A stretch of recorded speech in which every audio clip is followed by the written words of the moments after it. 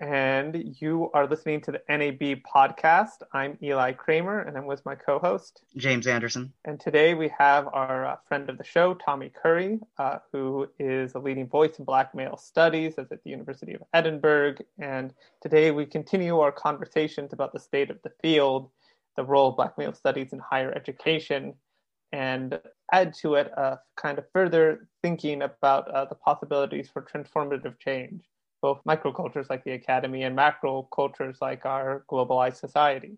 So with that, we're going to turn to the interview.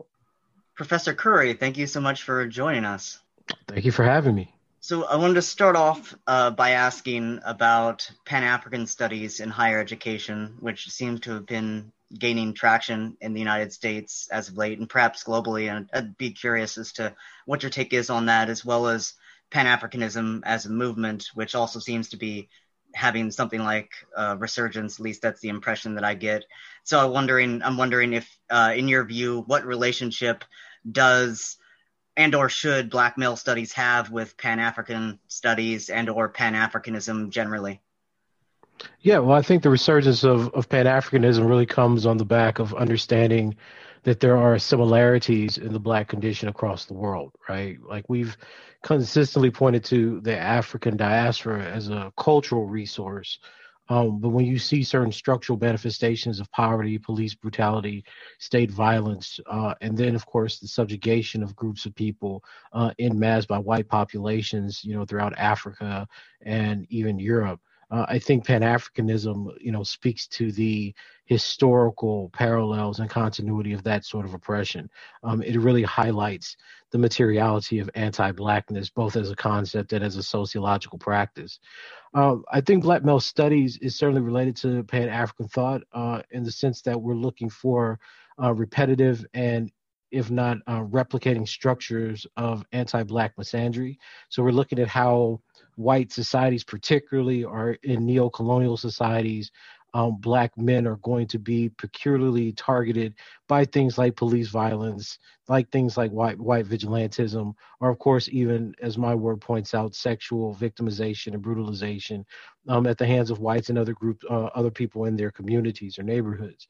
So what I think ends up happening is that Black male studies is trying to highlight a particular vulnerability that Black men have that we all know quite well, but refuse to actually identify and study.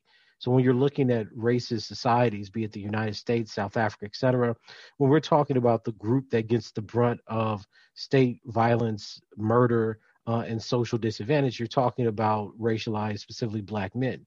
We see that in the United States. Who has the lowest life expectancy? Black men. Who's most incarcerated? Black men, right? The list goes on and on and on. So I think Black male studies is trying to contribute to Pan-Africanism by saying that globally, within every kind of anti-Black society that we're actually trying to protest, you will find this kind of subjugation and marginalization of the Black male. And to kind of follow up on this discussion of the role of Black male studies with movements, do you think the existing Black male studies literature overall, in your assessment, emphasize structure or agency more, or some mix, if one has tended to be emphasized over another? And would you like to see the emphasis regarding structure and agency shift at all or remain the same? Well, I think this is a really interesting question. As you know, my work makes a distinction between Black male studies and Black masculinity studies. I think when you're looking at Black masculinity studies, which is an offshoot of feminism and Black feminist thought, that holds Black men as kind of pathological, patriarchal, and sexist, there's an overwhelming emphasis on agency, right? Choosing to be the new Black man, in Mark Anthony Neal's words, right? Black male studies scholars generally think that's nonsense, right? Because Black male studies scholars are saying, well, look, when you look at the conditions of any group of people put in the same position that Black men have throughout a society, you're going to see the same kinds of behaviors, the same kind of mental dispositions, the same kind of disadvantage. What I think the Black male studies literature that exists, or the newly emergent Black male studies literature that exists, is going to emphasize structure, right? It's going to emphasize that continuity. I don't know if I necessarily want to see the shift as of yet, because I don't think we have a very firm handle within the academy on notions of misandric aggression. No other scholar, no other field has tried to, or even attempted to answer the question of why is it that racial violence, the most lethal kinds of violence that we see within societies and across the world in forms of genocide, target racialized men, right? And that's my research question. Regardless of what we're talking about, if you're talking about the genocide, or you're talking about lynchings, or you're talking about police brutality, why is it that racialized men are the ones that are predominantly and disproportionately affected by that kind of violence, right? Now, the second question from that, of course, becomes something like, well, why do we all only see that kind of violence, even when we don't attend to it, and neglect other things like sexual violence and rape against these groups of men?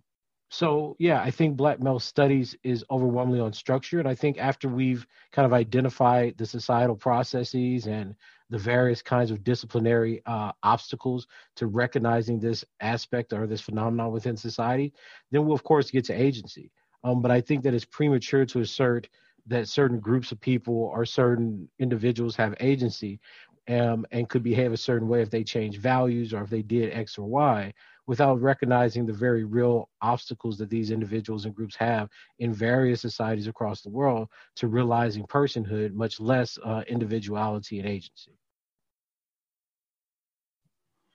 Professor Curry, I know that you've participated on panels or been in discussion with Professor Joy James in the past. Yeah. And I know she's real adamant about recovering the history of Black resistance.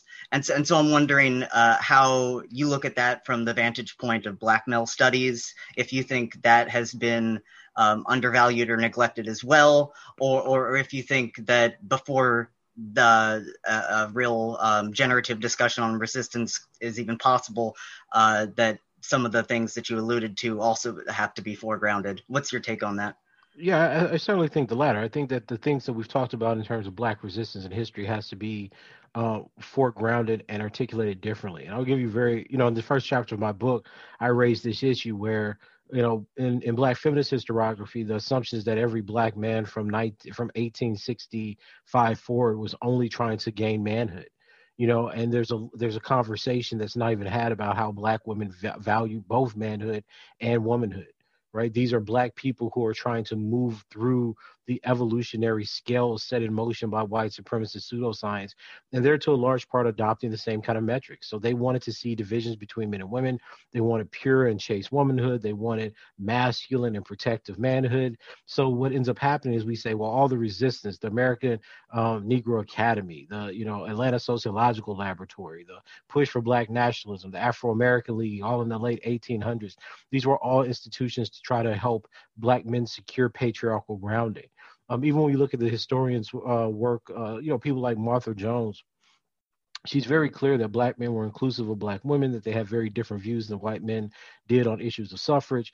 But that hasn't been enough to kind of, turn the tide of how we explain Black men's political motivations or the impetus they had for forming certain organizations.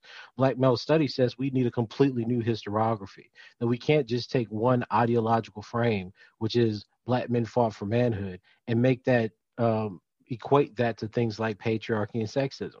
And throughout the text, I point out things like, well, look, on the one hand, Black men, through Black male burden organizations, were adamantly against imperialism, right? Now, you certainly had some Black men like, Alexander Crummell that supported it, but you had other people like Du Bois, like Hubert Harrison that absolutely detested the idea of imperialism.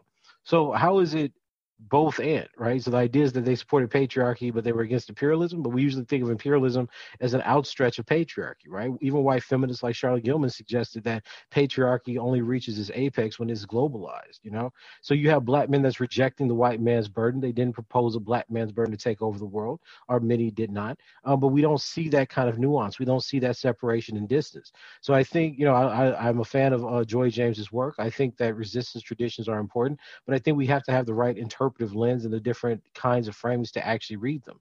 If we're reducing everything from, Black men who are fighting for the right to vote, all the way to the Black Power movement, and even BLM today, to Black men only fight for patriarchy, which is the routine mantra that you get from Black feminist scholars and political commentators, you're not getting any analysis of what actually motivated Black men. You're just feeding the kind of pop culture ideologues regarding what they think Black men are.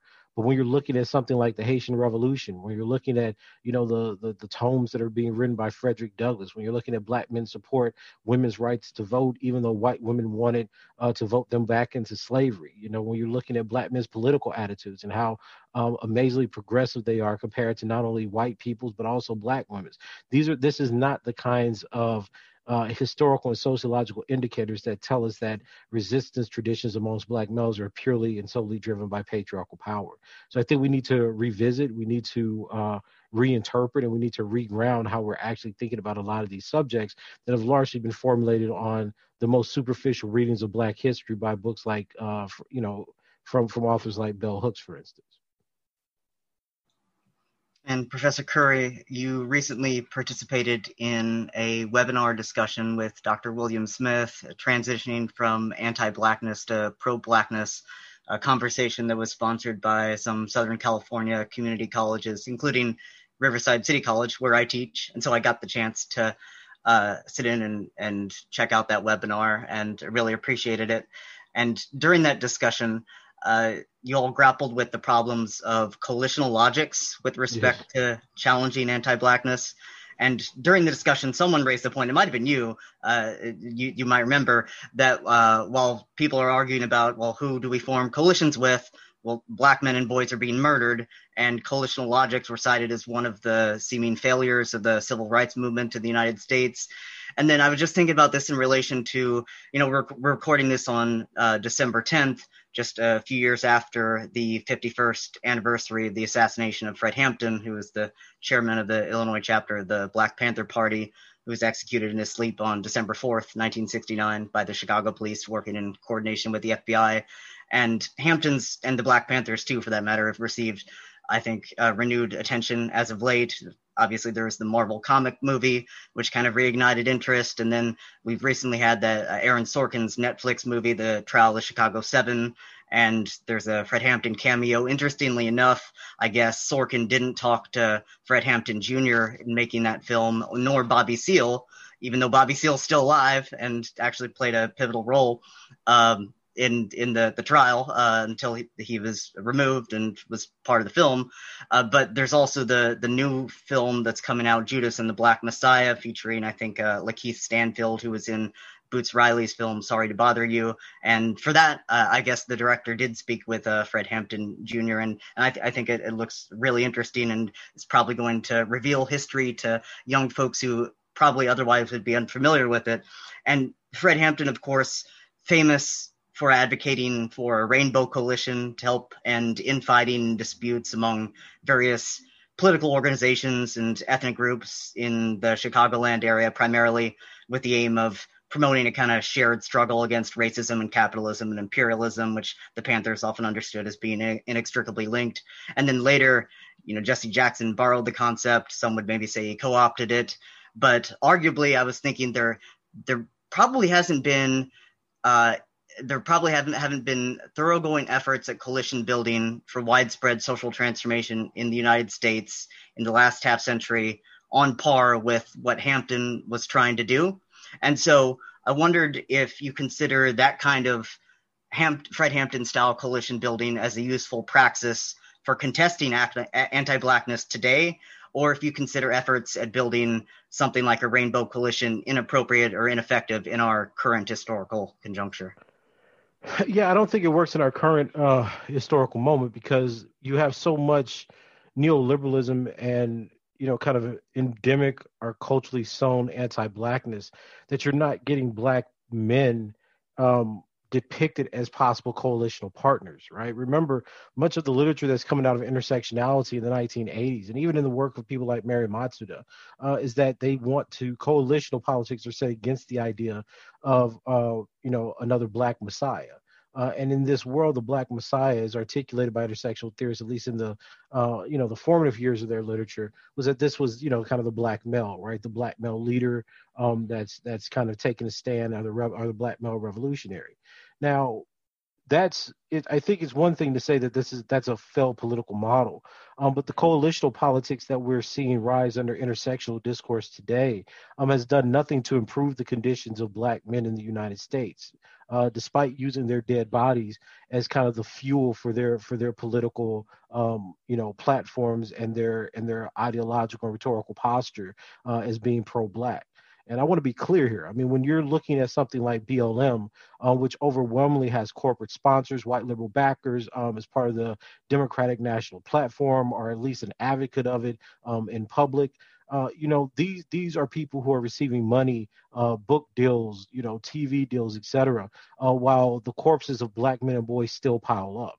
So I'm largely unsympathetic to the idea of coalitions in that sense, where we're looking at, various groups, be it white liberals, various sexual orientations, et cetera, that are trying to launch a cause for their political rights, their visibility, et cetera, off the backs of Black men and boys. Now, that is not to be misunderstood as I think that Black men and boys are fundamentally separate from those issues, right? I think that when I'm talking about Black men, we're talking about gay Black men, we're talking about straight Black men, we're talking about trans Black men, et cetera.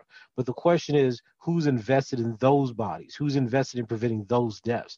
What I see right now is the dead Black boy or the dead Black male body is used as the poster child for organizing certain kind of political efforts that awfully don't benefit that group.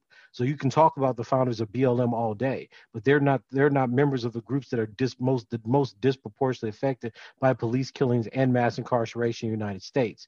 That burden falls to Black men and boys. So while you have all kind of conversations that have these very general approaches, we're against mass incarceration, we're against police brutality, there is no one asking and trying to reconfigure the kinds of value or the worth that the lives of Black men and boys have. And part of the reason that you have such disparate numbers between Black men and Black women who are killed every year by the police is precisely because Black men are more associated with deviance, they're more associated with sexual violence and rape, they're far more associated with criminality than their Black female counterpart. So that means that the level of dehumanization that Black males suffer in the United States is something that we still don't want to deal with. We don't want to try to fix that problem. So when you're talking about coalitional politics, the question I'm asking is, well, who has the mindset? Who has the kind of racial consciousness necessary to be able to not only accept and work with Black men and boys, but develop coalitional politics and postures that are going to rehumanize Black men and boys? Because the current literatures, the current activist spaces that we have both in the academy and out in the real world identify Black men, particularly straight Black men, as terrors.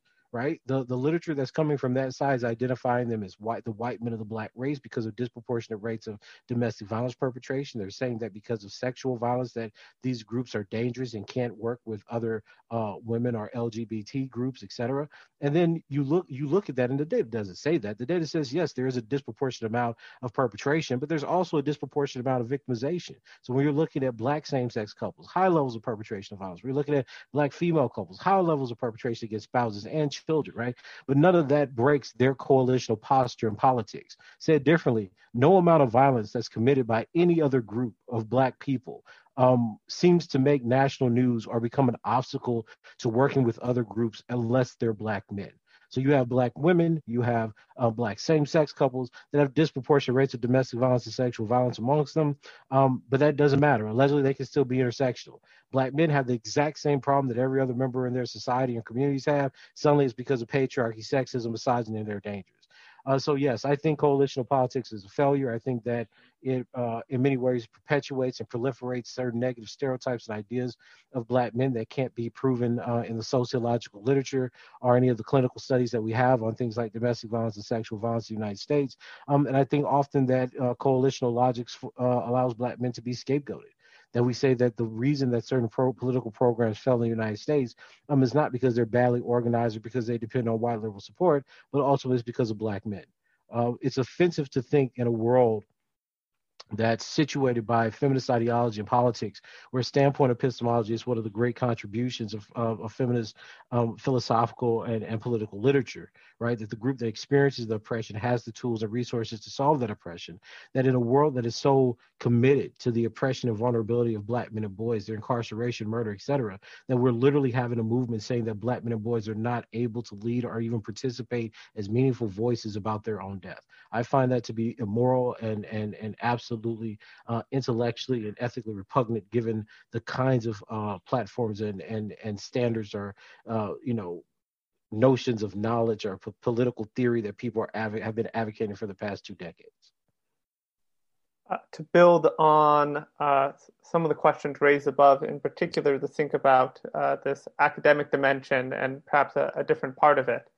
Given that Black scholars have been overrepresented amongst the ranks of contingent faculty who work off the tenure track, as the AUP has documented, do you view cross-racial, multicultural coalition building as helpful or unhelpful when it comes to challenge racism, and arguably a racist and sexist two-tier system in higher education? Can or does Black male studies throw any light on the subject? As far as I think Black male studies certainly shines light on the subject, right? Because Black male studies is concerned with all racialized men. So I think it asks serious questions about indigenous men, about Latinos, and of course about Black men in relationship to contingency faculty, or contingent faculty, and even the smaller number of those groups on tenure tracks, at Title IV institutions. The question of coalitions, though, I think is up in the air. I'm critical of coalitional politics under an intersectional mode. Does that mean that we can't have coalitions amongst groups that are recognizing certain items, agendas, or structures? Absolutely not.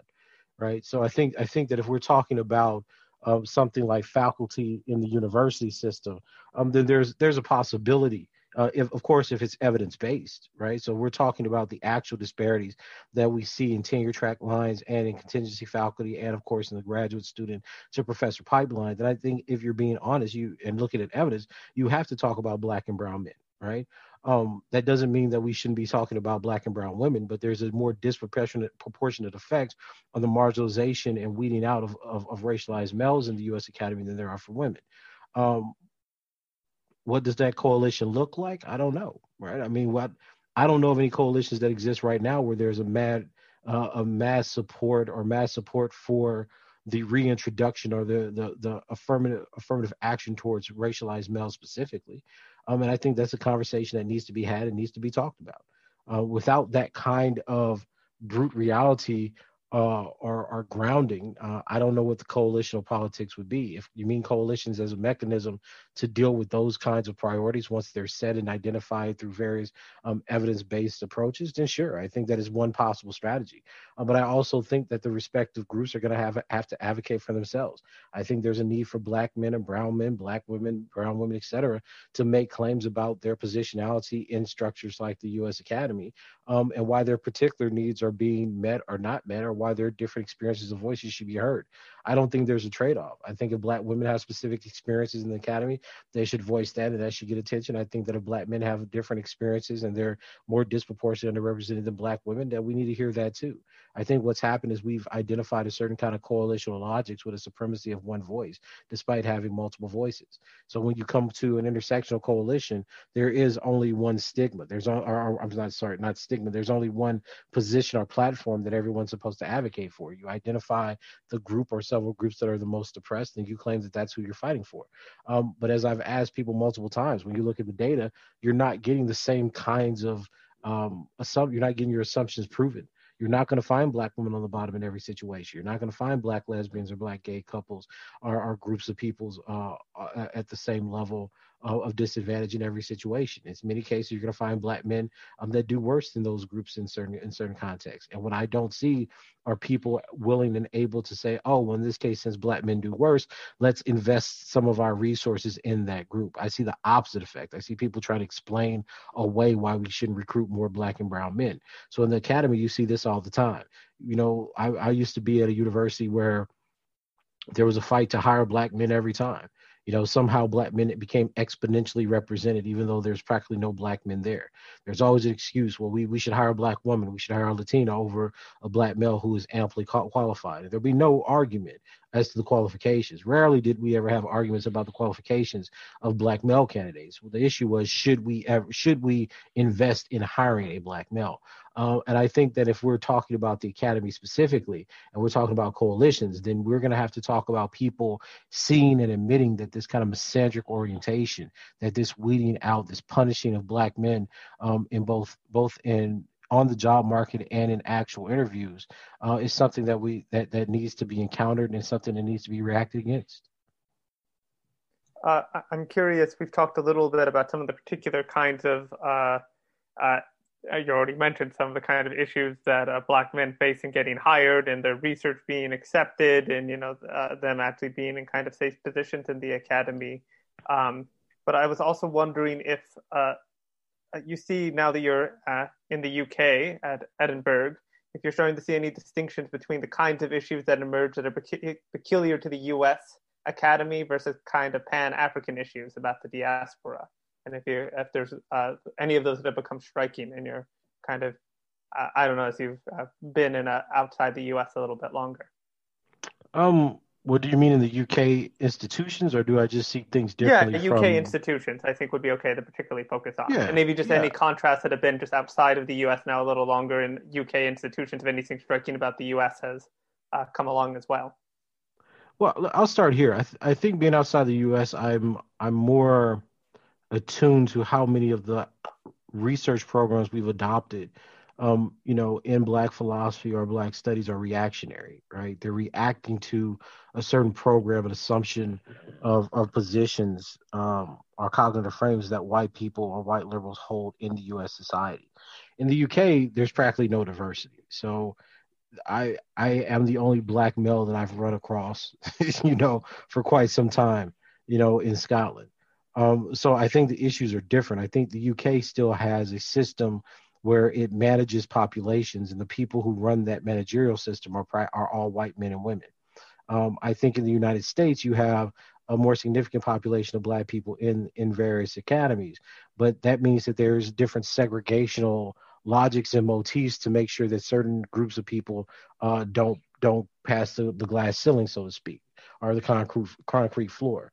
So in the U.S., you'll have, Black men in the academy. They're going to be much less than their female counterparts or whites or other groups, but only certain kind of Black men are rewarded. So you don't have a diversity of opinion once you get at the top R1s in the Ivy Leagues. Those are going to be very much reformist, very much liberal. There's not going to be a lot of radical thought there. In the UK, I think that there's more opportunity for radical thought because the situation is so white that, people are looking to promote different voices, different ideas, and see how they pan out. I think on the flip side in the UK, because this is a newly emerging conversation, there's a lot of people who are just having the conversation that don't have the kind of training in understanding racism or different kinds of scholarship that you receive in the United States. I think that they're behind in a certain regard there. But I think the white people in the UK and the US are somewhat different. I think the elitism and the classism in the UK allows racism to become pushed to the background. So people often don't speak about racism and hardly ever speak of anti-Blackness in the UK. These are new terms. These are newly emergent conversations. Whereas in the United States, people talk about this all the time, but very rarely do you have from theorists a serious engagement with material reality. So very few theorists are talking about poverty. Very few theorists are talking about, various forms of economic stratification. History history becomes something that you can invent now throughout the liberal arts. There's very little evidence-based analysis.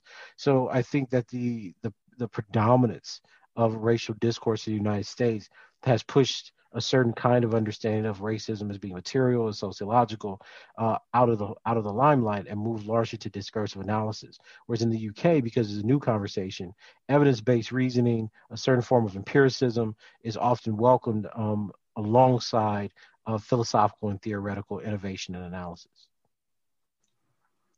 Professor Curry, apologies because we're kind of all over the place with our questions here. No, not a problem.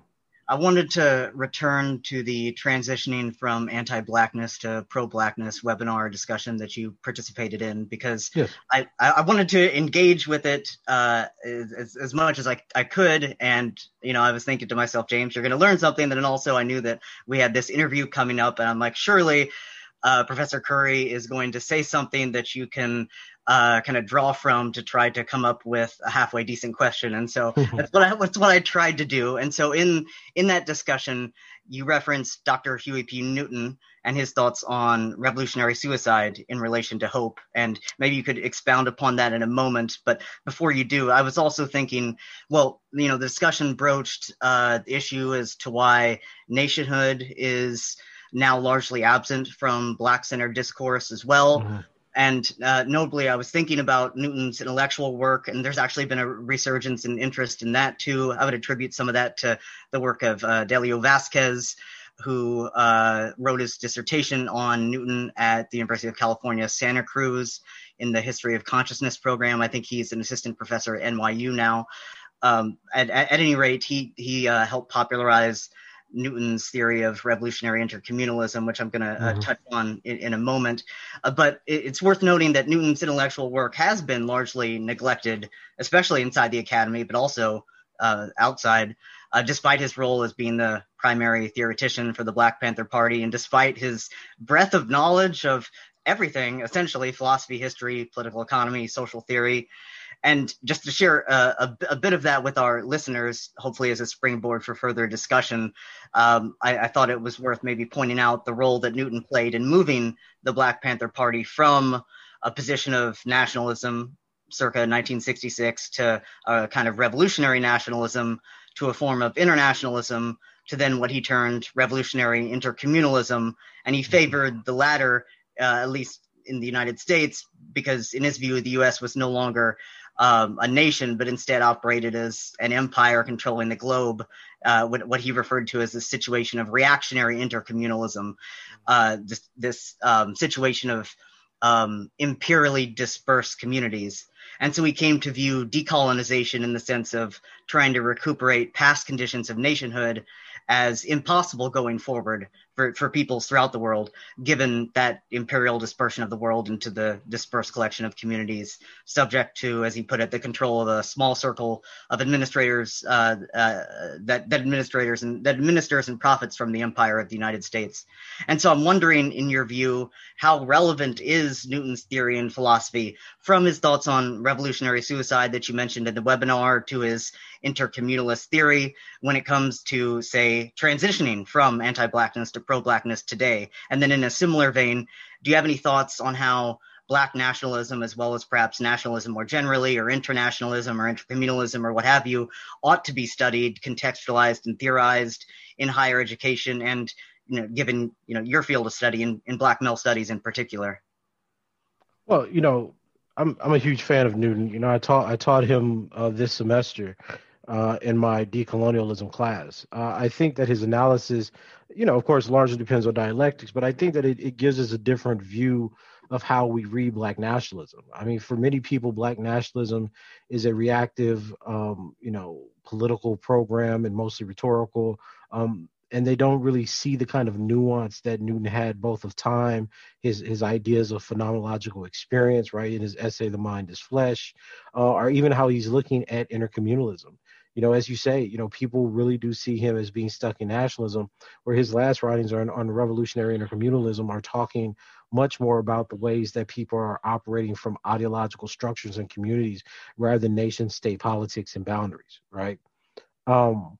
That being said, I think the contribution he makes to Black male studies is kind of two or threefold. I think the first thing he gets right in revolutionary suicide is the way that sociological conditions lead to certain forms of behavior.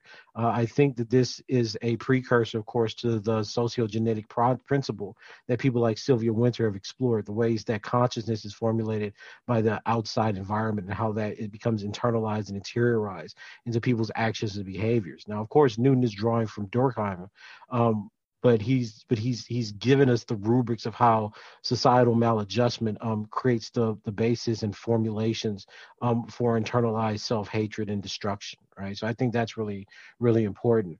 I think the second thing that's important about Newton is, of course, to Black male studies, is his accounts of eschatology. He thinks that societal transformation against overwhelming odds, like empires or states, have to be driven by a certain kind of faith or belief in chance. And he articulates that not really through this kind of optimism, but rather a notion of effort, that there are unforeseen and unperceivable consequences of individual and group effort that somehow resonates throughout history, if not, divinity. So when he gives you the account of the Golden Mountain at the end of revolutionary suicide, and says for generation upon generation, you had, different groups of people, farmers' children, trying to, dig through and lift the mountain. And one day an angel comes down and lifts it for them. I think that's how he understands the overall program of societal change from one system of being into another system of being, right? Now, epochal shift. Now, this, I think, has a third implication, which very much goes to his intercommunalism. Newton wants us to believe that a revolutionary intercommunalism can be a joining and re-socialization of the world against capitalist interest. Now, one of the things he thinks happens because of this is ultimately we get to a universal community, because the dialectic will keep chipping away difference. Because at the end of it, he thinks that if we still have racism or racialism, that will inevitably breed conflict. I don't know whether or not I agree with that idea.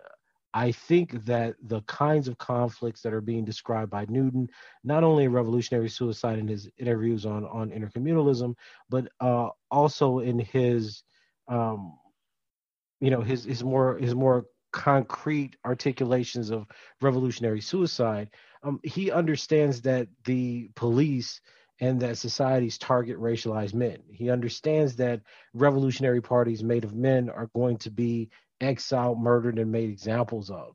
He's going to understand that many of the motifs that he sees as breeding the kind of dialectical resistance to empire are going to target men. But despite him describing those instances throughout his work, he doesn't stop and analyze them, right? Because he doesn't have a language outside of Marxism really at this point of his life to talk about those disconnections. And while the war against the Panthers certainly gives him or shows off a more theoretical sophistication in how he's explaining state violence and civility, and even the apparatus of misinformation programs cut by the FBI, the death of Black people falls to the background to how he sees a modern and advancing technological apparatus used to discourage mass resistance and revolution. So I think Black male studies then breaks with Newton in a certain sense, but it certainly builds upon his insights, because it's suggesting that the populations that are going to be exterminated during these kinds of dialectical processes, during these conflicts, are going to be racialized men, right? And I think that Newton certainly has an eye to that, because that's why he talks about the expansion of the now, right? The reason that revolutionaries understand that, well, this is really George Jackson, but revolutionaries understand that revolutionary life is filled with coffins and funerals, not celebrations and reform. I think that describes a certain kind of existential moment that Black men have been resonating in throughout their time in history in the United States. It's not a coincidence that people like Newton and George Jackson are reflected upon death and their relationship with police and funerals and losing people, because that's very much part of a Black male experience in the United States. So even though he doesn't understand the specific societal mechanisms that Black male studies scholars would talk about, embracing misandric aggression, arbitrary sex discrimination, etc., he has certainly given us a firsthand account of how he rationalizes that through a kind of Marxism and dialectical structure towards resolution. And Professor Curry, I first of all appreciate that incredibly nuanced and informative response. And I'm going to have to go back and listen to that a couple times just to see if to better take it all in. Just because I taught, trust me, it's just because I taught this in my class a few weeks ago. And that's awesome. What class was that? Just out of curiosity. I teach a class here at Edinburgh called the Philosophies of Decolonization. So what I've done is I've tried to give them a genealogical tracing of certain motifs against humanism. that Black scholars have utilized, like what is white humanism, what is Europe, what is European man, and we've gone all the way from people like Du Bois to Sylvia Winter to Achille Mbembe. So it's been I've enjoyed the class actually, and Newton's one of the people that we've read specifically because of his arguments about revolutionary suicide. And so this is kind of related and also related to what you touched on previously, but we wanted to ask if you think the emphasis on emancipatory social theory, especially with respect to Black persons and Black men in particular, if it sometimes undercuts the need to come to terms with deeper, perhaps insurmountable anti-Black structures that have created modernity, as scholars like Frank B. Wilderson III in the afro-pessimism tradition seem to suggest? Well, that's a really good question. So read the first part of the sentence again. Can you read the first part of the question again? Yeah, sorry, I was muted. So if you think that emancipatory social political theory for Black persons, Black men in particular, sometimes undercuts the need to come to terms with those anti-Black structures that created modernity. Yeah, that's what I thought you said. I was just trying to figure out what do you consider emancipatory liberation theories or political theories?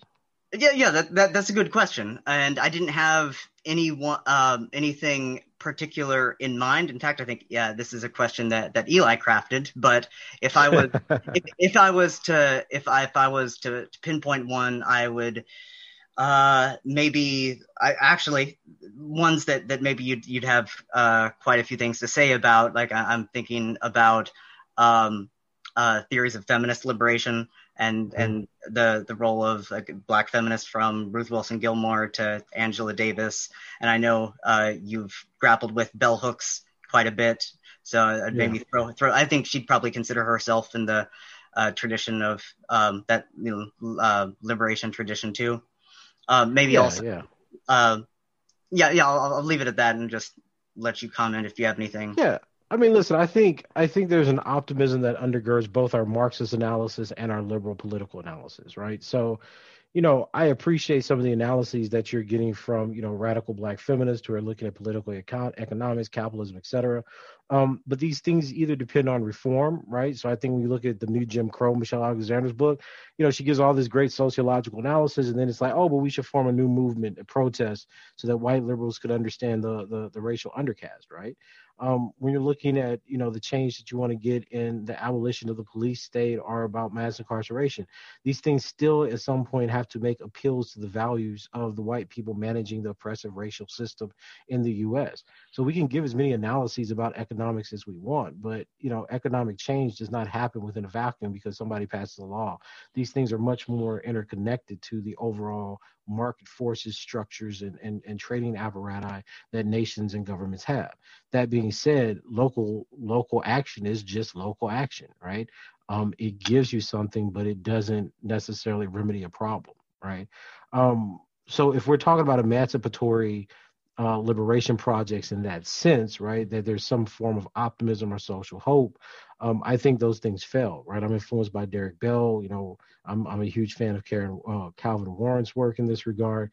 I just don't think that hope or processes of recognition and mutual appeal to white power structures are going to save Black people anytime soon. I think history overwhelmingly demonstrates this as a fact.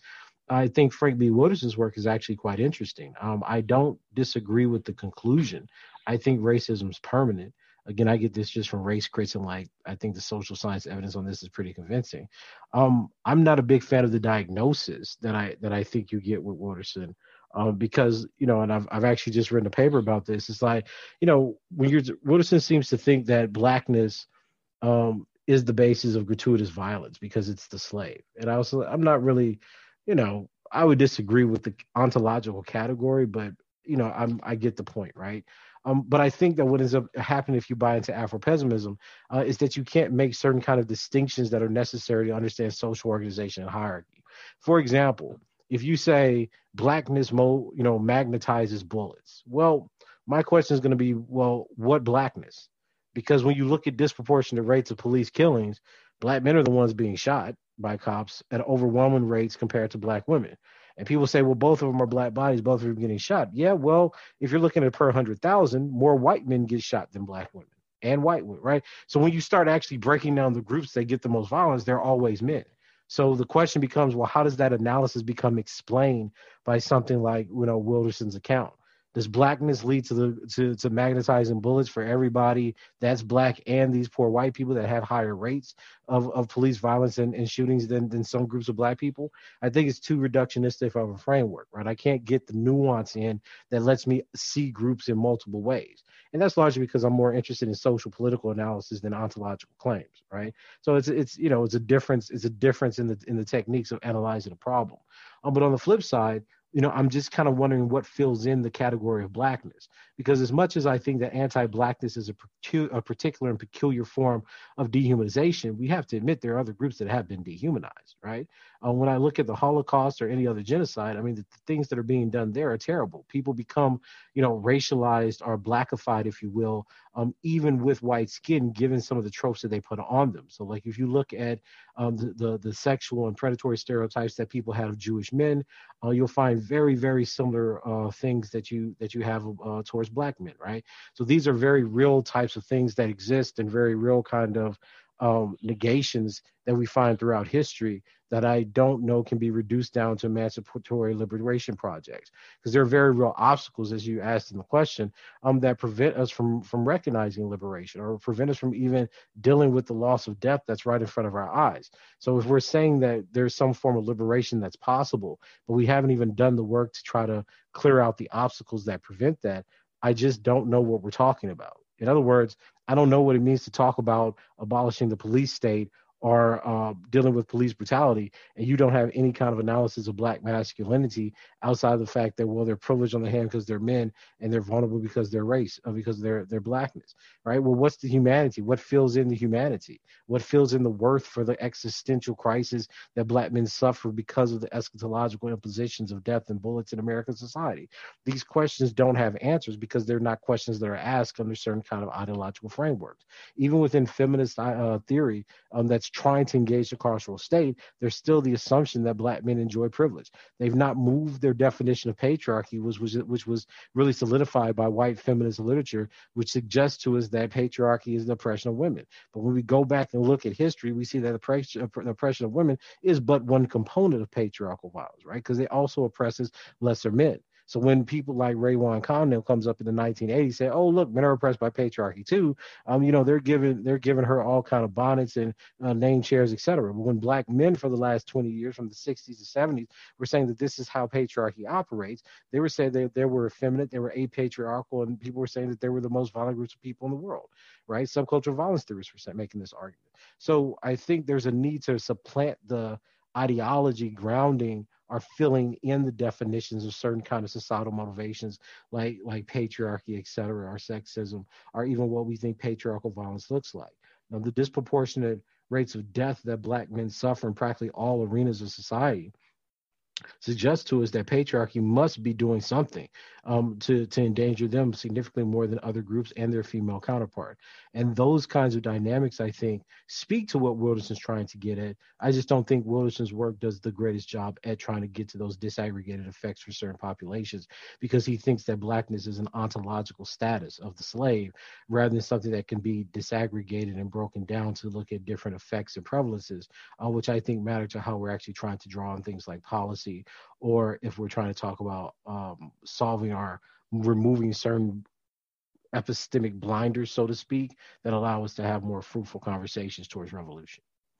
And that's interesting because your response echoes, at least in part, I think Joy James's take on afro-pessimism too, appreciative of the fact that the tradition recognizes the gravity of the situation and is skeptical of hope and liberation theory that isn't grounded and that sort of thing.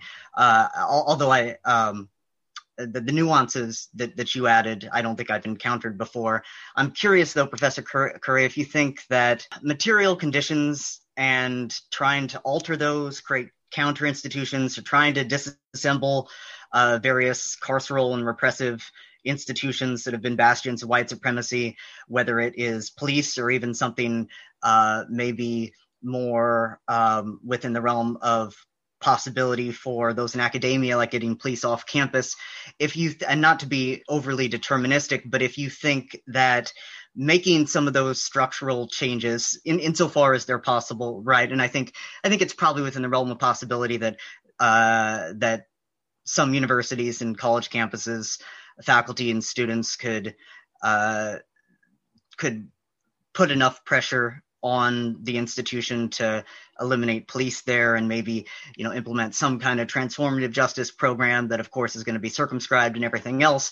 But I'm wondering if you think those kinds of at least moderately transformative changes make way for more engagement with liberation theory, right? If that's going to open doors, or if that's going to inform some of the thinking that otherwise would have been precluded. If you kind of understand what I'm getting at, like is making those material changes insofar as they're possible and insofar as one can challenge the state in all of its repressive anti-Blackness, or is that the issue that the state and concentrated private power that works closely in conjunction with the state apparatus, if that renders most of those transformative efforts ineffectual to the degree that the liberation theory or liberatory theory just doesn't register. Do you have any thoughts on that?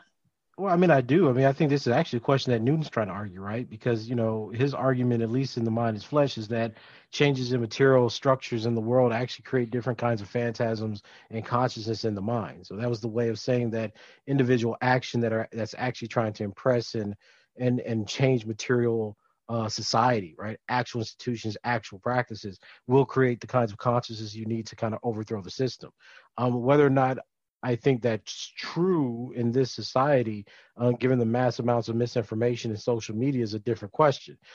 I don't think that we have the kinds of, I don't want to say ideological, but knowledge-based formulations of revolution. I think that in our social media age, ideas are proliferated based on likes and not about the materiality or connection they have to actual social processes in the world.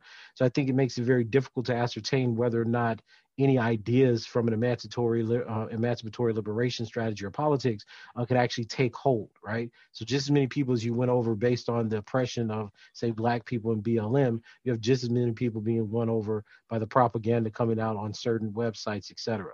So I don't know if you get mass movement and mass mobilization in that way. On top of that, I think that we have to admit exactly what Newton was saying in his essay or his dissertation, War of the Panthers. Part of the misinformation strategy that you're getting from the FBI, the CIA, et cetera, Facebook, is in line with making sure that you don't breed revolutionaries. That societal dissent never becomes a revolutionary force that could actually threaten, much less overthrow the state. So the state has a benefit in keeping its population ignorant and committed to reform. So the Black academic, the elitist, the white liberal all have the same strategy. They go through the system because the system is what both preserves their status and disempowers people who are truly marginalized, that have no economic worth, that have no political voice, that have actually no hope for a change or transformation in the system because they're not the right bourgeois status to be recognized.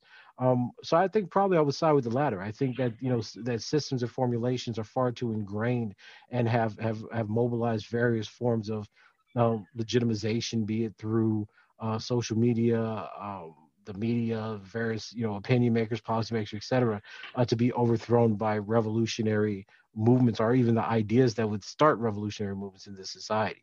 But I don't think that that means that it's going to exist forever. I think it's permanent within our lifetime and probably coexist with the endurance of the nation. But I've said this multiple times: everything fails, everything falls. Right? Nations are born and they die. So upon the next epoch, whenever that may be, I think that's when you'll see the importance of certain ideas making it through. But until we get there, until we're willing to accept that there's going to be an end of an epoch, we don't really have much to work with because we're not really planning for new values. We're not articulating new strategies. We're not humanizing and filling in the kinds of gaps that Blackness has within the kind of ontological matrix that we now call humanism. What we're doing is we're appealing to systems that are both decadent and ineffectual to try to save Black lives when we know they only give us or produce Black death. So given the kind of the decadent and ineffectual systems in which we find ourselves, I want to turn back to end the interview to kind of the thread we've been going on the university itself. I was particularly thinking of the work of scholars such as Craig Stephen Wilder and his work Ebony and Ivy, Race, Class, and the Troubled History of American Universities. It seems like the American university itself has become formative of anti-Black racism and white supremacy. You, of course, have also examined this in your own work in Another White Man's Burden, Josiah Royce's Quest for a Philosophy of White Racial Empire, which again shows how prominent scholars and the disciplines themselves in the United States were heralds and defenders of white supremacism. Given that, what role do you see for Black male studies in institutions with such deep and pervading anti-Black legacies? Do you see a reformist or even a fundamentally transformative role for Black male studies in higher education, especially in the United States? Or is it rather a site of resistance, one that is content in the ruins of an unredeemable model of higher learning? Wow. Maybe the latter. I don't see, and maybe this is because I'm pessimistic and I go through, pure hell just presenting facts about Black men and other racialized males throughout history. I don't see, institutions or disciplines kind of uptaking Black male studies because it questions too much, right? It fundamentally questions the notions of patriarchy that you have. It fundamentally questions why, even in feminist literature, why ideas that were solidified and created by racist white sociologists like the subculture violence theory is being cited by people like Kimberly Crenshaw and Mapping the Margins on page 1266, right? Like the fact that you see such parallels between the work of bell hooks and feminism explaining Black masculinity as compensatory and violent and rape prone, this should give us serious pause, and it doesn't. And Black male studies is exactly a site of resistance because now you have people looking into the genealogy of ideas and looking into the kind of disciplinary apparatus and the sociological or the demographic underrepresentation of Black men and boys and asking serious questions like, why is it that Black men and boys are the only group that are still referred to, are theorized as being in line with racist texts from the 1960s and 70s. I mean, you could literally pull Wolfgang and Farrakuti's book, The Subculture of Violence, and Miniature Amir's book, Patterns of Forcible Rape from 1971, and you basically have the explanations that were given as definitions for Black masculinity in the United States. These types of things happen. These types of things are constantly going on, and nobody is really pointing it out besides for Black male studies scholars. And I think that when you have these kinds of new, interventions into disciplinary rhetorics and scholarship, then inevitably there's a pushback, right? But the problem is that unlike many disciplines where facts and evidence-based analysis is valued, in the United States concerning race, that's not the case because so much of what we decide by race, our racial scholarship in the U.S. is about identity. Is about which Black group it has the favor of white liberals at the time, and because of that model, the kind of historical and evidence-based research that comes out as Black male studies is not only politically incompatible but methodologically so as well. Professor Curry, to close us out, I wanted to ask if you have any thoughts or anything that you'd want to say to aspiring scholars, be they inside the academy or out, who are interested in Black male studies. Maybe this interview's piqued their interest and they want to learn more, but don't know where to begin. So maybe you have some suggestions there. And then also, where can our listeners go to follow your work going forward? So the listeners could go to Twitter. I'm at DRTJC, so at Dr. TJC. I have a faculty page or, professional page on Facebook they can tap into, or if they Google me, they'll find my email. So I'm readily accessible just, generally. In terms of what I would say for people interested in Black male studies, we have a good amount of literature that's out now around Black male studies as a paradigm and apparatus of analysis. I think, of course, The Man Not is an important text. Just reading the history of Black men and how they've been studied sociologically, books like Robert Staples, Black masculinity. You can't overlook, Anthony LaMelle's book on Black sexual politics and the Black male. Of course, there's new works coming out all the time, essays, dealing with questions of intersectionality and its Black male problem. I think that these are the ways that, T. Hassan's work on Black male privilege, he's been really popular actually even doing webcasts on Black male vulnerability, Black men who are victims of certain forms of abuse. Dr. Ronald Neal, his work on eschatology, theology, and Black masculinity. We have a growing community of scholars that are trying to reinterpret and reimagine what Black men and boys are in the real world. And I think that that's kind of an invaluable form of education and resistance given what we're dealing with. So I would tell somebody that's interested in Black male studies to certainly read The Man Not, to follow some of these scholars, to start looking at some of the data and just ask real questions about why do you see comparable rates of domestic violence and intimate partner homicide in the Black community, but no attention to male victims? Why do you see similar rates of sexual victimization between Black men and Black women within CDC data sets, but Black men are never depicted as victims, right? And the list goes on and on and on. I think that if you give a evidence-based or empirically informed assessment and analysis of Black men as a group, then there are going to be questions that arise from that analysis. And I think Black male studies scholars give you one possible answer to understanding where that's going to go. And of course, you gotta read the work of Jim Sedanius, his stuff on social dominance theory and the subordinate male target hypothesis. I think all of these works kind of ground an approach and perspective to how we think of things more broadly. Professor Curry, thank you so much for taking the time to join us on the NAB podcast. We appreciate it. Thank you so much for having me. And that was Professor Tommy Curry, who gave us another great interview, super eloquent, and I really appreciate the kind of answers he gives us. James, one of the things I wanted to ask you, and kind of both focusing on the questions about race and Black men and other marginalized communities, but also thinking just on a kind of macro question about thinking about societal change. I was interested in your thoughts of whether or not a healthy splice of the kind of pessimism, realism that we talked about, that is kind of endemic to Curry's work, would be helpful for other movements. Sometimes I find in my own thinking, for example, that there's a kind of push-pull that, especially for young people at universities, you want to support students getting excited about their ability to change society. But sometimes, of course, perennially, like with any student at any age, that can lead to overzealous energy and a kind of optimism. And I think, as Curry really points out, there's also kind of dangerous blindnesses in the kind of rush to hope and fix things with the powers to be such as that they are. So anyways, I was wondering your thoughts on that tension between kind of realistic pessimism.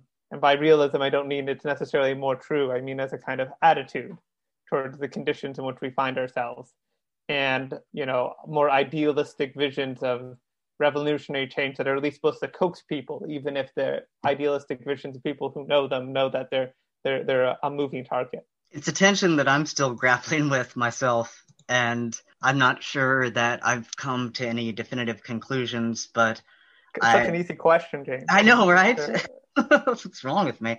I do have some ideas. You're familiar with the Gramsci quote, "Pessimism of the intellect, optimism of the will"? Yes. I think we've even talked about it before, I'm sure. I'm sure we probably have. And so I've always appreciated that. It's always kind of resonated with me too, and I suppose with my approach to theory and practice, because without that necessary pessimism, and I would emphasize the necessity of it, as I think any even cursory look at Professor Curry's work, for example, will underscore just how needed it is, if not as a corrective, then at least as a revelatory lens that is going to put you in further theoretical contact with what you're up against, to comprehend it that much more fully. In the same vein, or I suppose conversely, I think the notion of praxis, as I understand it, and I suppose in whatever small way try to embody it, a big part of that has to do with what somebody like John Vervaeke would refer to as participatory knowledge. That is action to contest oppressive and repressive structures and systems and institutions, reveal something about those structures that you're trying to change that otherwise you would not be privy to, and you would thus otherwise not be able to theorize as accurately. So it provides, and Professor Curry, I think rightfully so, is very big on making evidence-based claims in relation to theoretical formulations, and draws heavily, I think, from the sociological tradition, and is interested in empirical verification and data, quite frankly. And I think that's useful. And I think some of that actually comes from engaging in, while what might not most accurately be categorized or classified as revolutionary activity, because it's arguably not a revolutionary situation,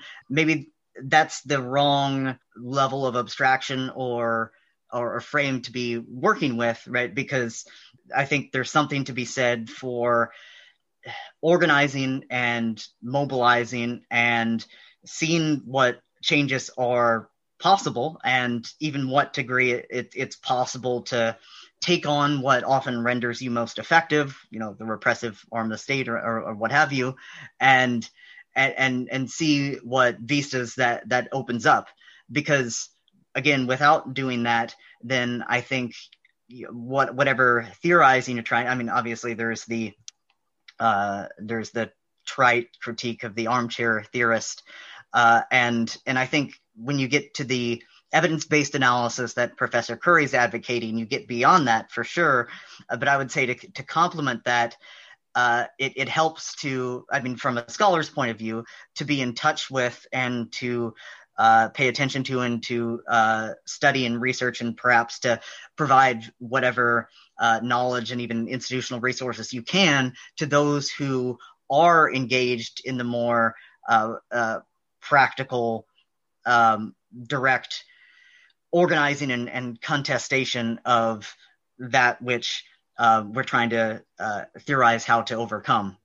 And so I don't know, Eli, do you have a different approach or a different view on the matter? I was just thinking of read an article more about a concern about just like all the Curry of like how deep and pervasive sometimes the kind of rush to action is that, and I don't have an answer how to deal with it. I'm just thinking about recently. Crispin Startwell has a really interesting blog piece of like saying that one of maybe perhaps the problems of the Obama years and his vision of social hope is that Obama really pushed a vision of political life as framing the right narrative, and that kind of first it doesn't it kind of pushes against the evidence-based issue. It's more about kind of framing things in a heuristic. Second, it kind of makes it easy for someone like Trump to come up with an alternative narrative and make it just, a complete facade of, kind of myth-making. But then third, it kind of rushes people. Yes, the social hope helps kind of galvanize movement energy, but it also has this kind of coercive effect. I don't know, it turns a blind eye to certain situations that are uncomfortable because it makes it, it alleviates the tension a little bit. Obviously, this is an anxiety of critical theorists of that generation. But then again, it's easy to get into the passivity as a kind of response to that too. As an aside, interestingly, one of Sartwell, noted anarchist, anti-state theorist who's no lover of Biden, noted in that blog piece that was kind of a fun twist is that he thinks that perhaps one of the helpful things about Biden is he's not so good at making those grand narratives. So now we're stuck in, a more complicated, messy political situation with someone who's not as adept as kind of creating a facade over the kind of stress situation we're in. I would add to that I think, I'm for sure a practice person. I'm for sure that, making the communities and the practices change how we live and adds a new perspective and depth to things. On the other hand, I definitely buy that there is, of course, especially for young people, a desire to make change, but especially around issues when there's been real harm done, it's a kind of rush to alleviate. Obviously, there's some kind of white guilt about radical justice movement at some times. Like you want to quickly alleviate the situation so things are better. So, you feel empathy for people, you realize that you're in asymmetrical relationships too. But in the kind of rush to fix things, you can further participate in the problems. Yeah, I think, Foucault is another version of this. I think I sometimes have a problem with this kind of realist pessimist view. I don't think it's necessarily with Professor Curry, but just like if you kind of maximize it beyond particular individuals, is it is easy to get into a kind of passive, I wouldn't necessarily call it armchair position, but that you kind of take too much distance from the perennial struggles of society. And, what are you to do but kind of, with Heidegger, wait for a new prophet or God or something to emerge, an event to help us, some sort of messianic framework, until the next epoch shifts and you have some kind of available opportunities. This is all to say a very long way to say I don't really have a good answer, but I see the concerns in the situation and the kind of depth in them. And I think sometimes, especially in the left, they're very easily overlooked. And just as a kind of third messy part is there's a whole really interesting generation of Marxist scholars and neo-Kantians that actually pick this up from neo-Marxists that are thinking about the question of whether or not for the kind of dialectic to unfold and for the proletariat to really organize, you need a kind of founding myth. This is also used by the Nazis to great effect in a kind of very different sense. And part of their position is like, well, to root social change, we need a strong sense of social hope and an imaginary about the kind of inevitable change that's going to happen. But it's so easy for that to slide into fanaticism and to just get instrumentally manipulated in such, I think especially in our social media saturated culture, with already kind of effective habits in place. Like, in other words, I think this is partially what's happening, with Trump and the claims of voter fraud. Like, the issue is that we're so used to saturated visions of kind of the social hope and the society we want, and it's so narrative driven, and social media kind of so reinforces that in us, that it's not just like that it's a cult, but it's like the facts are secondary to this kind of drive to the reform vision we want, which I think is making, allows people who identify with the kind of Trumpism movement to make all sorts of incoherent claims, that it doesn't really matter if they're incoherent or not, because it's that drive to make the narrative work. Again, to repeat how complicated and tenuous I think the situation is. I had a few things to say about the role of narrative, because on the one hand, I think you're right to point to the dangers of myth making and how or the necessity. By the way, I think like part of that group I was saying is like the tension is even people like Hans Blumenberg say, well, you can't really have a political revolution without one. That's the issue that they're trying to navigate. Right.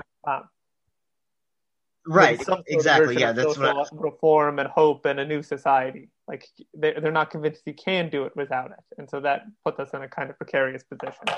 Yeah, I'm glad you clarified that. That's what I was arriving to as well, because I'm doubtful that you can have a successful transformative movement without some kind of narrative or storytelling, and and that speaks to the symbolic potential of narrative and its ability to invoke deep ingrained practices and kind of to distill and communicate those in ways that are really compelling, for one thing. But I guess the one point that I was going to add is that much of that obviously is remaining at the level of discourse, not that various actions can't inform narrative practices and what have you. But I think there's also, among what Joy James, who I mentioned in the interview, is referred to as the academic class, and we on the podcast before, like when we had Elizabeth Anderson on, and I think I've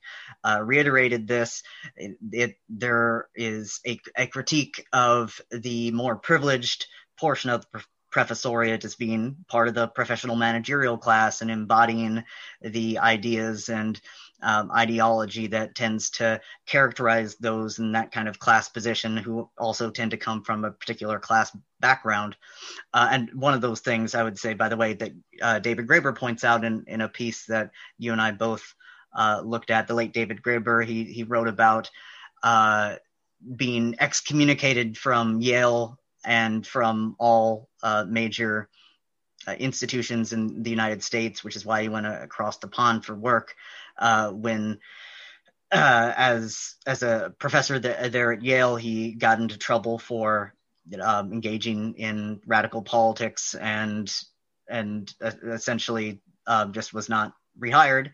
And it wasn't actually a tenure case, even though that's often the way that it was framed. But one of the things that he mentions there too, in his indictment of the classism within the academy, is that there's not much of a sense of solidarity among the academic class. And in my experience, that's been borne out. There are, of course, exceptions. And I think that's telling too, because what I was getting at is the reluctance among academics to commit or even to endorse actions that they view as too radical, which it turns out is most any efforts that don't come from or aren't directed by them. And so, and again, there are exceptions, but I would say that's the unfortunate general rule. And then I was thinking too about efforts within the academy and out, and I would say within the university, sometimes these programs are co-opted by the institution itself and become very top-down and more like part of an extension of the nonprofit charitable industrial complex. But sometimes it's very student and faculty driven. That is efforts to meet people's material needs and to practice mutual aid and to engage in some kind of community building, albeit often cloistered. But I was thinking also about how, and even those sorts of actions will be condemned by many in the academic class, or at least I've seen it happen. Sometimes they're embraced, but oftentimes only embraced insofar as they remain cloistered and don't represent any kind of serious threat to the power structure. And in that way, I think they sometimes reinforce the problem. And this is what I was getting at too, and where I think the kind of critical pessimism can throw light on some of the issues raised by conducting some of these radical experiments and the degree to which they might reinforce the kind of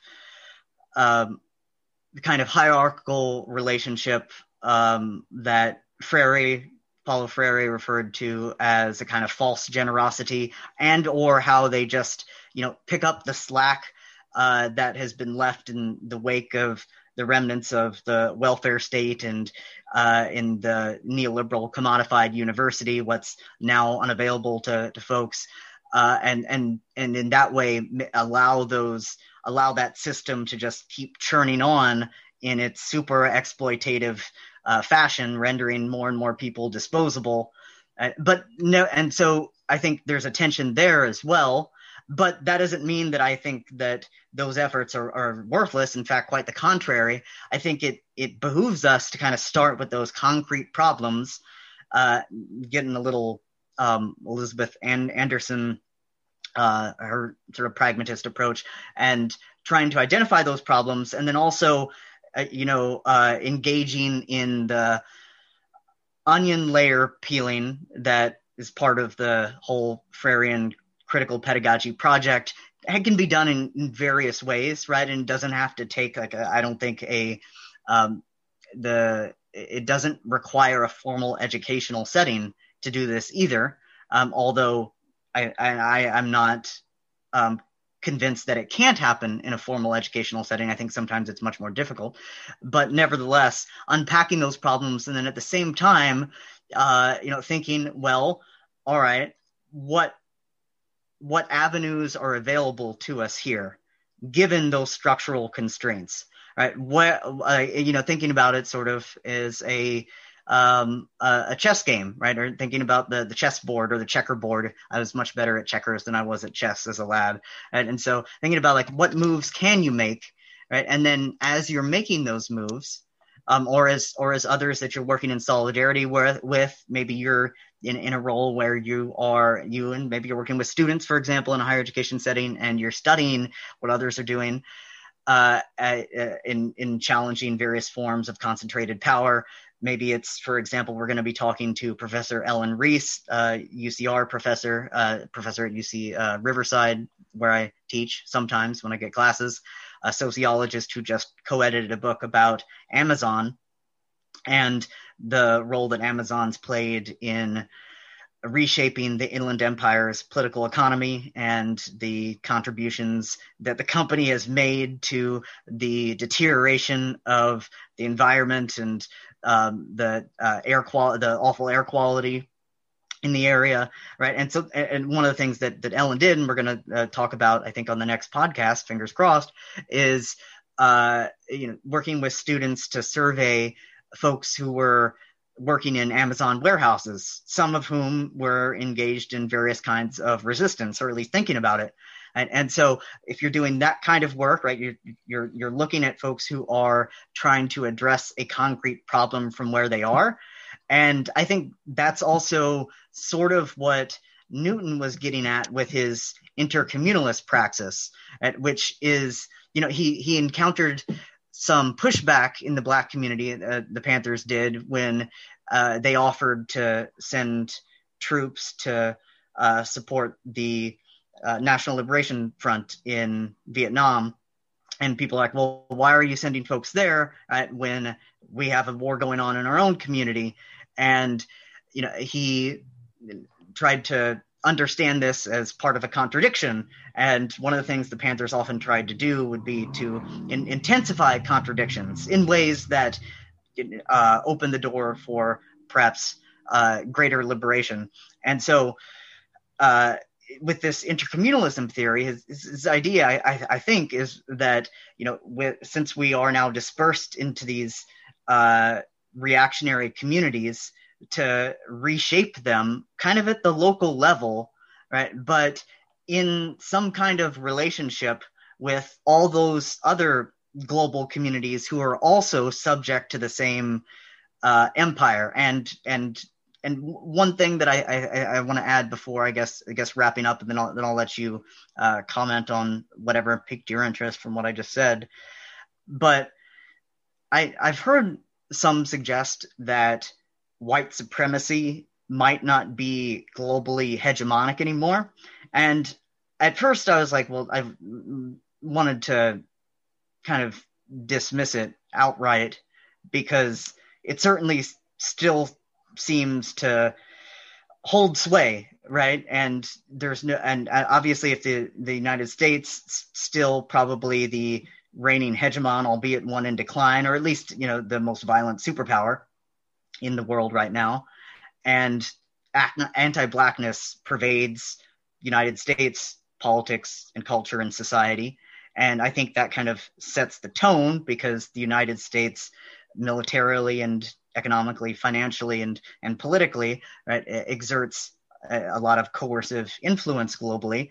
And, and of course, in the wake of colonialism and decolonization and neocolonialism and forms of neo-imperialism, I think a lot of that is still tied to some semblance of what we would consider white supremacy. But I think in suggesting that maybe it doesn't have the same kind of stronghold, that's kind of interesting, right? Because then in what ways and for what reasons has that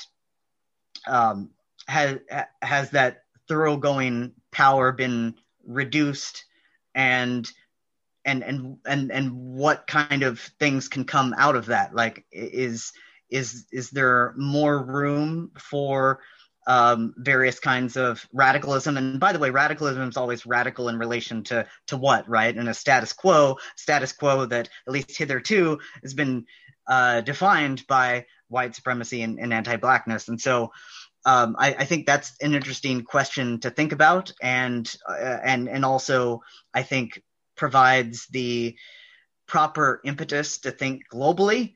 And that's something that I continue to work through, right? That's one of the reasons I invoked Newton and the intercommunalism theory, is because I think the emphasis has to be kind of on the ground where you are locally, but it also has to be transnational in some respects.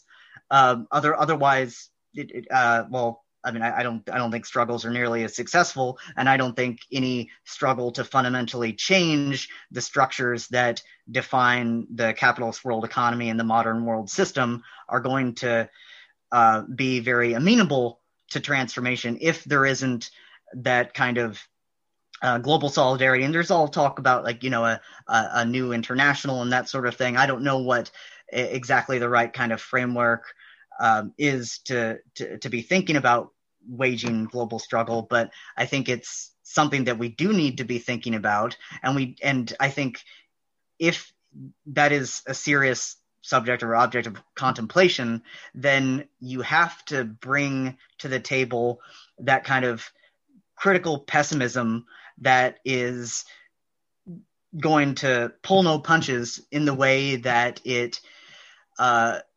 unpacks the very real impediments, not just to liberation, but even to survival at the moment. I'll just add so that we can wrap up here. Obviously, a lot there, as usual, with the kind of big questions I ask you, your big thoughts at the end. What was I going to say? Two things. One is I think the question, of course, of, as the Professor Curry pointed out to, is complicated because it depends what you mean by Black. Do you mean an ontological category, or do you mean... I think there's a lot to unpack in that question of just how dominant it is, because certainly colorism is still alive and it's dominant in Europe, and it's dominant to the kind of framings of African identity, or in Southeast Asia, where I've done a lot of work. And certainly if we're talking about the kind of manipulation and coercion and racial attitudes towards dark-skinned peoples, including especially in Africa, especially with Chinese colonialism there on top of the U.S. and other countries. I think it's a pretty complex story. For another time, I'll just end with, I think one interesting kind of alternative to this kind of myth idealism versus kind of realism pessimism is, I think part of Dewey's own commitment for sure was if you could make a myth out of an evidence-based practice. That if we kind of turned our values and hopes and visioned on the kind of slow, plodding, ameliorative, reconstructive work, even if it's quite intense at times, what some would call revolutionary, that itself could be a kind of new founding myth for us, what we do communally together as a democratic way of life. A little d democracy is even a little deceptive of how kind of big in scope he's thinking.